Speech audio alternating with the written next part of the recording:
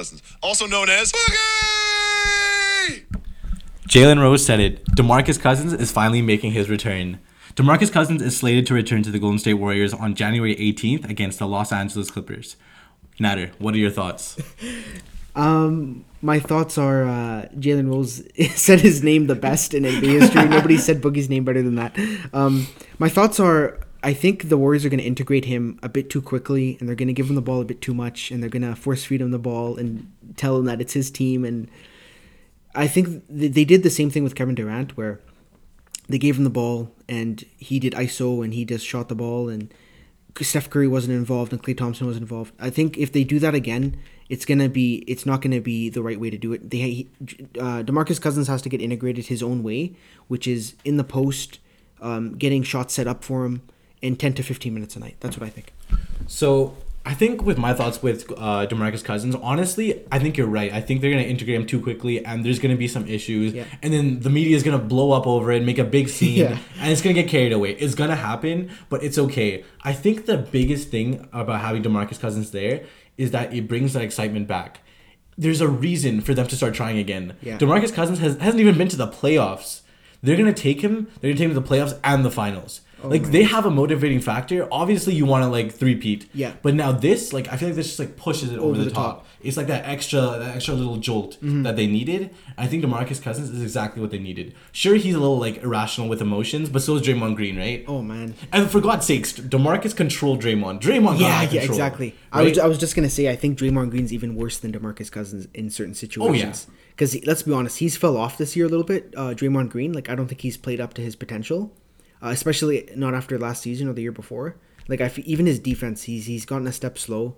He's gotten a bit fatter. And Steph Curry's going to be Steph Curry. Klay Thompson, he's a catch and shoot guy. We saw that the other day. He dropped 43 points on 4 dribbles. Yeah, unreal. But that's what he has to be. He has to be a catch and shoot guy. Exactly. Kevin Durant's Kevin Durant. I think if the Warriors, and if they're smart, they're gonna take their time. Steve Kerr's going to really, really take his time with DeMarcus Cousins. Say, look, you're not ready for 25, 30 minutes a night. You're going to get 10 to 15. We're going to integrate you very slowly with the ball, whatever, pick and roll, whatever you feel comfortable with, just to get him back in the flow. Because let's be honest, he hasn't played for a year of basketball. Right? Yeah. He needs to get the fundamentals going. So I think with his return, it's gonna propel the Warriors back into that excitement level, like you said. Yeah, honestly, I agree with you. For the most part. I just want to get your opinion on something. So, they're a 5-headed monster now. Yeah. Should the league be scared? They should be scared now. I think even back in 2013, 2014, when it was just Steph Curry, Klay Thompson, Draymond Green, they were amazing players. They were killing it. The ball movement, everything was unreal. Exactly. That's when they were oh my God, such beautiful basketball. Exactly. And even back then, the league was scared to death. They're what is this? This team is shooting 3-pointers at the half court. There's nothing we can do. We can't stop this team. Yeah. They are the greatest. You can even say when they went 73-9, they were the greatest regular season team. Oh yeah. You can even say that. Without Kevin Durant, without anybody. Yeah. So now when you get Kevin Durant, DeMarcus Cousins, who is not just an all-star, he's like Jalen Rose said, he's the all-star starter. Yeah. That's above. He was an MVP candidate. He dropped 26 and 14 rebounds. He's so good at his position, and I think if he can be half of what he was, the league should be petrified, terrified. Go home, pack your bags, get the white flag, and go home. So final verdict: Golden State guaranteed finals. Guaranteed. With or without DeMarcus. With or without. Oh yeah. I mean, they lost Patrick McCaw, which is a big loss. You know what? On second thought. All right, we're going to move on to LeBron James. LeBron James has been injured over the past couple of games. The Lakers, to say it kindly, they have not been very good. No. They're saying the injury might be worse than they mentioned before, and he may be out another week. Yeah. This entire road trip, Utah, OKC, all these teams are coming up. I don't know what's gonna happen here. They're gonna fall out. They're 8th right now, and the 9th place team is only two games back of them. So they need LeBron James as soon as possible, or else they might not even make it into the playoffs. That's how serious it is. I'm a little scared now. I'm not gonna lie, I'm a little scared. Again, with LeBron James, I think they do this quite a bit. I don't think it's that serious. I Yeah. think he's completely fine. Yeah. He can literally go out there and play today. Yeah. But they want to really baby him and make sure that he is ready to go for the playoffs if they make it. But they need to bring him back to integrate him into this system. Do you think a part of it is they kind of want to see what youngsters are good or like they are worth keeping? Yeah. Do you think that's maybe like one of the? I don't know if you saw that clip where it was Magic Johnson, Rob the GM, and LeBron James. I know exactly what you're talking about. Yeah. And you know when you just ask that question, that's exactly what I think about. It's like those three meeting at the boardroom and saying, "Yeah, Josh Hart, we can trade him. Brandon Ingram, we can trade him." Yeah. I completely agree. I think LeBron like says, "Yeah, this guy's not going to work with my system. I can't play with this guy." Yeah. Lonzo Ball, let's be honest, great player. He can't shoot the rock. Yeah. At all. Yeah. LeBron, He's awful. LeBron needs shooters. He needs guys that can put it in the basket when he kicks it out to them. Example, Kyle Korver. You know what I mean? Kyle Korver. Yeah. So if Lonzo Ball, Bus Graham, Brandon Ingram. Sorry, I always get that confused. You're not the only one, trust. Like Josh Hart, those guys, and I completely agree. I think they're just taking a look at them. What do you think? Honestly, my perception of the Lakers is that at first, without LeBron, I actually saw potential. Yeah. I they looked good. They were fast paced. They were like baby Showtime. Baby Showtime. I'm not even gonna give I them like that analogy. Yeah, right. And like I liked them. And then as you over the next few games, you could definitely see that some were better than others, and some literally couldn't just play up to the bar. Yeah. Like Brandon Ingram dropped I think 29 a couple days ago, and that was like maybe his 8th or 9th 25 plus game in his entire career. Yo, are you kidding me? Kuzma's been here in much less time, and he dropped a 41 point game. Yeah, career high the other day. Yeah. Are you kidding me? It's just with Brandon Ingram, you need to get rid of him. He will not. He doesn't care enough. That's the thing. It looks like he doesn't. Yeah. He has all this length. He has all this potential. And we're talking about LeBron coming back to this team. If I'm LeBron, I would look to get rid of him. He doesn't do anything for your team. He went to college.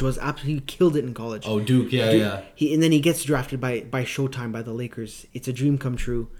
With all the it should have been the Cinderella story. Exactly. With all the bright lights, everybody's comparing you to Kevin Durant, and you're not even in the same sentence as Dude, Kevin you're Durant. not even in the same paragraph. You're not even in the same essay. Essay too.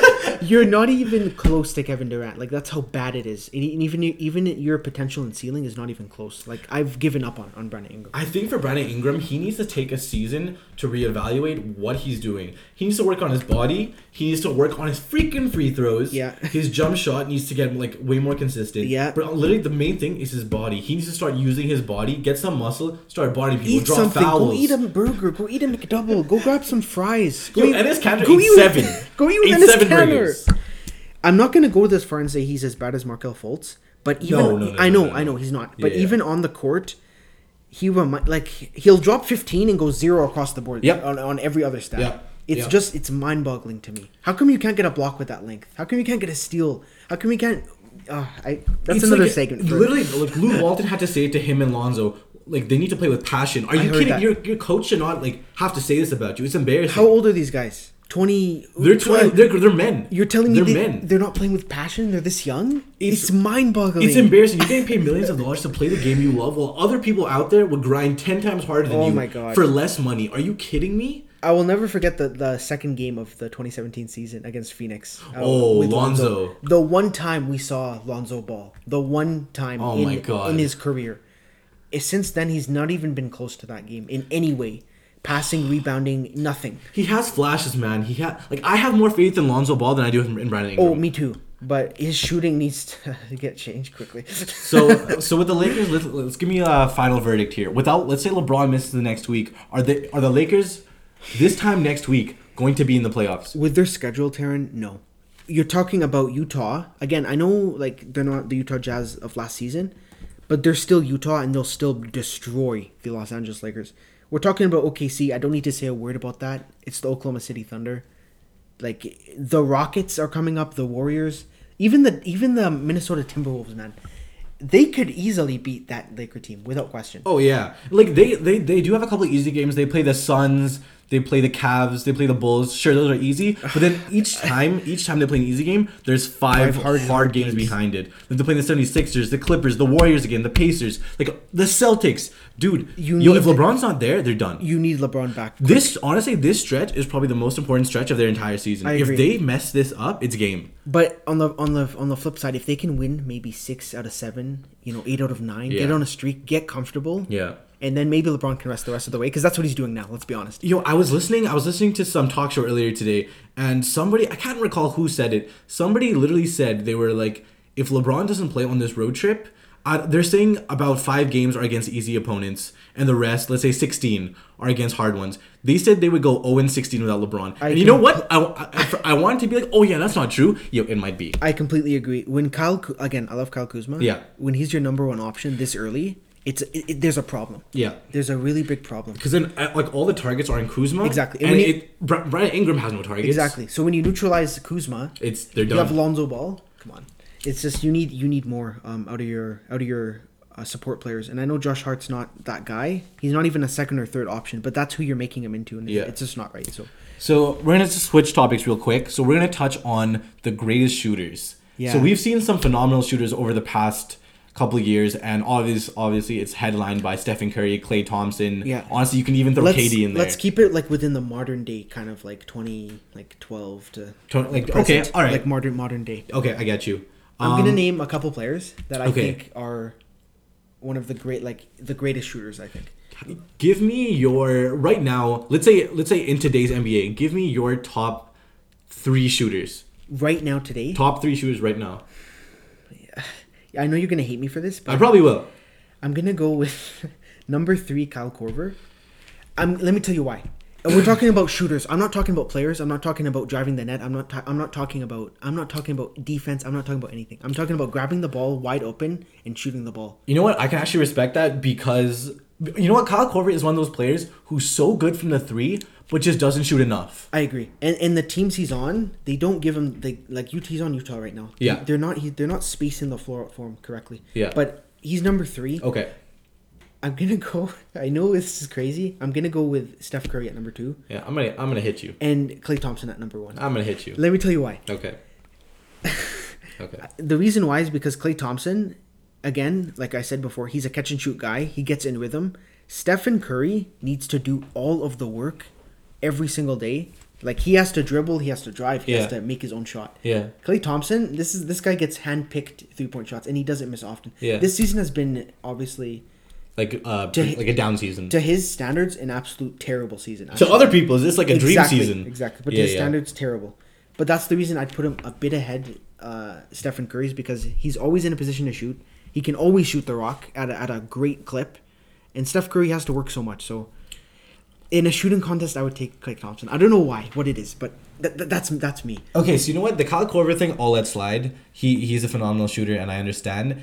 I'm going to have to argue with you with the Klay Thompson and Steph Curry. I'm going to have to swap that. Klay is my number 2. Steph is my number 1. I'm going to tell you why. Steph Curry is my number 1 because Steph Curry hits threes and makes such phenomenal plays in so many different ways. Yeah. Klay Thompson, don't get me wrong, he is one of the greatest knockdown shooters I've ever seen. But he is a knockdown shooter. When he gets hot, he gets hot. I get it.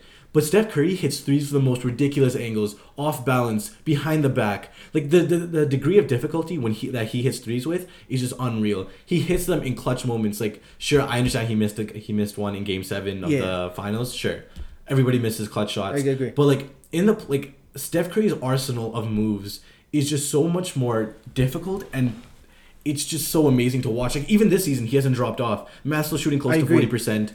I don't know. I couldn't put Klay over him. I guess the way I look at it now, you're right. Like, would I want Klay Thompson shooting the last shot for me, or would I want Steph Curry shooting the last shot? I'm putting my money on Steph. And I'm gonna put my money on Steph Curry as well. That's what I'm saying. I get where you're coming from, and I understand why Klay is there. I'm just talking about as a shooting in the gym, nobody guarding you, as a shooting type of, that's what I was going at. No, and I get it, because Klay Thompson has one of the nicest shooting forms I've ever seen in my entire life. Yeah. And each of them have won a 3-point contest. Yeah. You know, they're 1 for 1. I say we go one more. Let's see who's better. We decide who's better. Let's see who's better. Next thing you know, Chris Middleton's gonna win it all. Who knows? You know what? Maybe Chris Dunn will. Oh my God! They always put a one-off guy in there that doesn't shoot threes. Zaza. Yeah, they always gonna throw one shitty person in there. You know. But no.